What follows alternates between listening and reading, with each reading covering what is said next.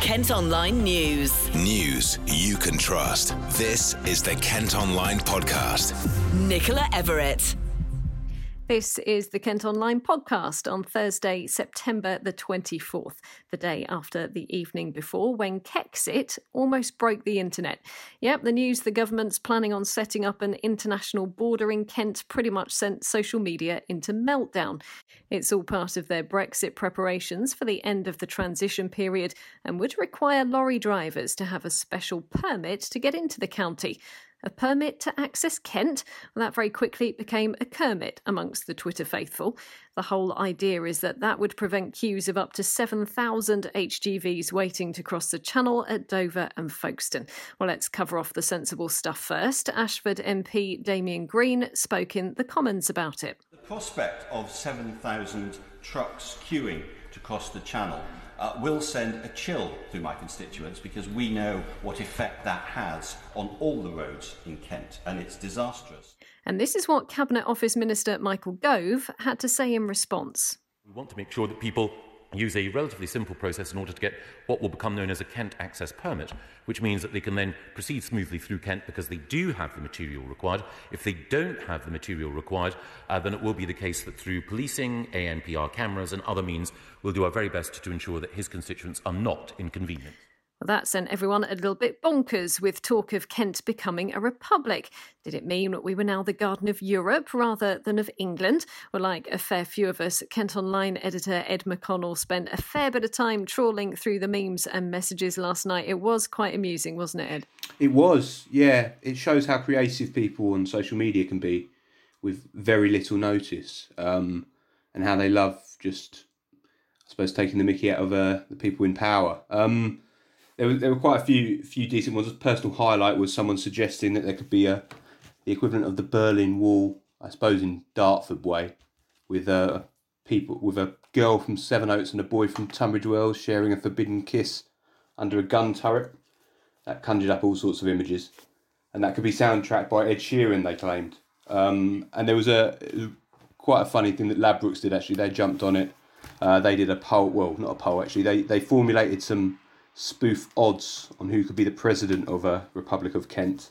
Nigel Farage was favourite. He was 2-1. Tracy Crouch would get my bet though, and she was just behind him. And I think Pete Doherty made up the rear. He was 16-1. So he was a bit of an outsider. And of course, we had to join in the fun today. You've written a piece on what a Kent Republic would actually be like. Come on then, what are the highlights? It was a lot of fun to do, like you say, and I think it just shows you how much Kent has to offer in this world. A personal highlight was probably the fact that the national dish would have to be gypsy tart. Although that kind of, again today, set the cat amongst the pigeons on social media. A lot of people saying they loved it, but then it seems to have divided opinion somewhat. Gillingham, of course, they'd be the national football team, but because of travel restrictions, could only really play themselves, which actually may play in their favour. And then I suppose the most divisive topic would be which town would be capital. I'm still undecided on this, but I think we'd have to give it to Ashford based on the fact they'd have to put up with quite a lot of the lorry traffic, I would imagine. Thanks, Ed. Well, back to the serious stuff. We will, of course, keep you updated on those Kent permits and any future Brexit developments as the end of the transition period gets closer. Elsewhere today, Operation Stack has been back in force on the M20. It's because strikes at the port of Calais are causing delays at Dover. It means the coastbound stretch between Maidstone and Ashford is used to queue lorries waiting to cross the Channel. Kent Online News.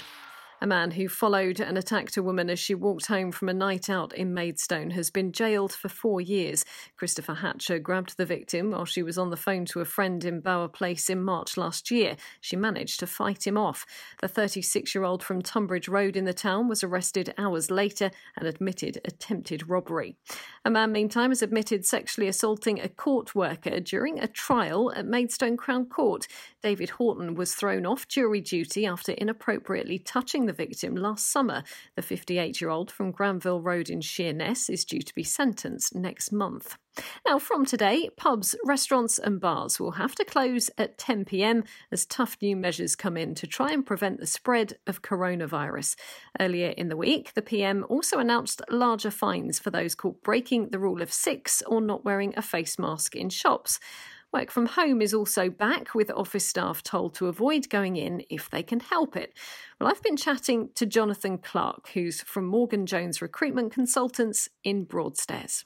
My feeling is that a lot of businesses have adapted to the circumstances and have done it extremely well, embracing PPE, ensuring that their staff work in a safe environment and are protected. So I think all the building blocks are already in place, and I think a lot of businesses will continue to work as they have been over the last few months.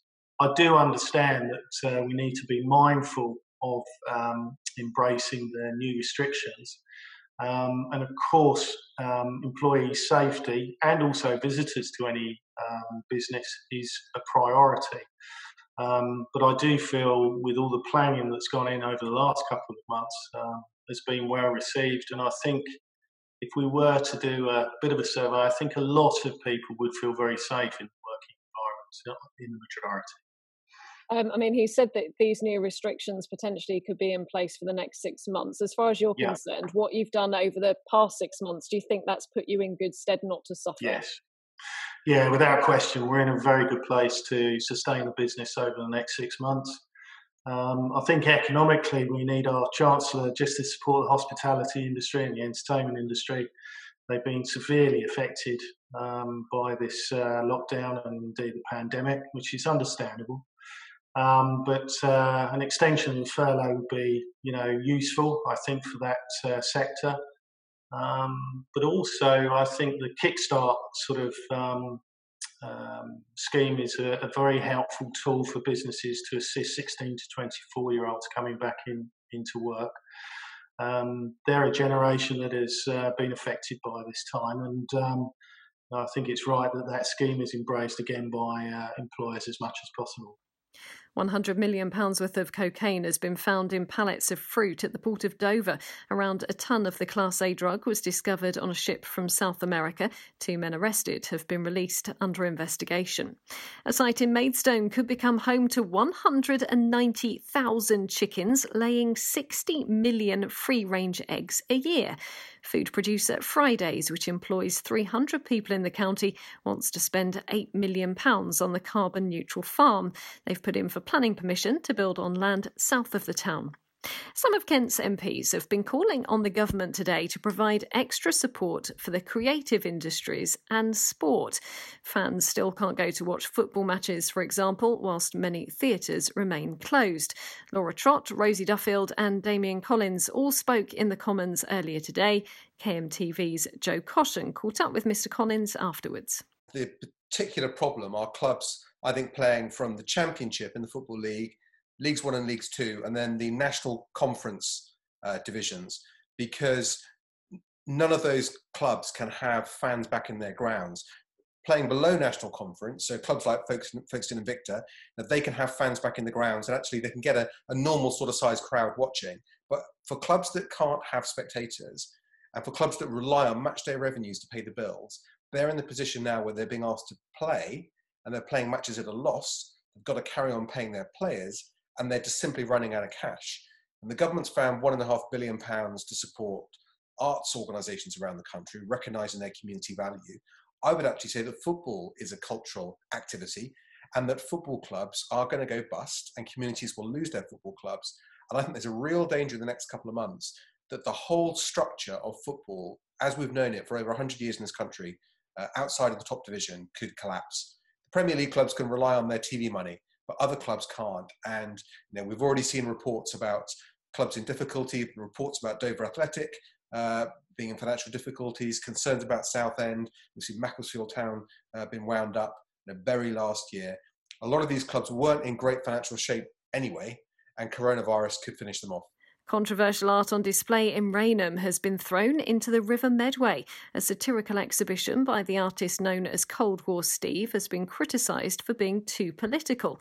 A piece which features the boss of Wetherspoons was ripped from its stand and chucked into the water at Riverside Country Park.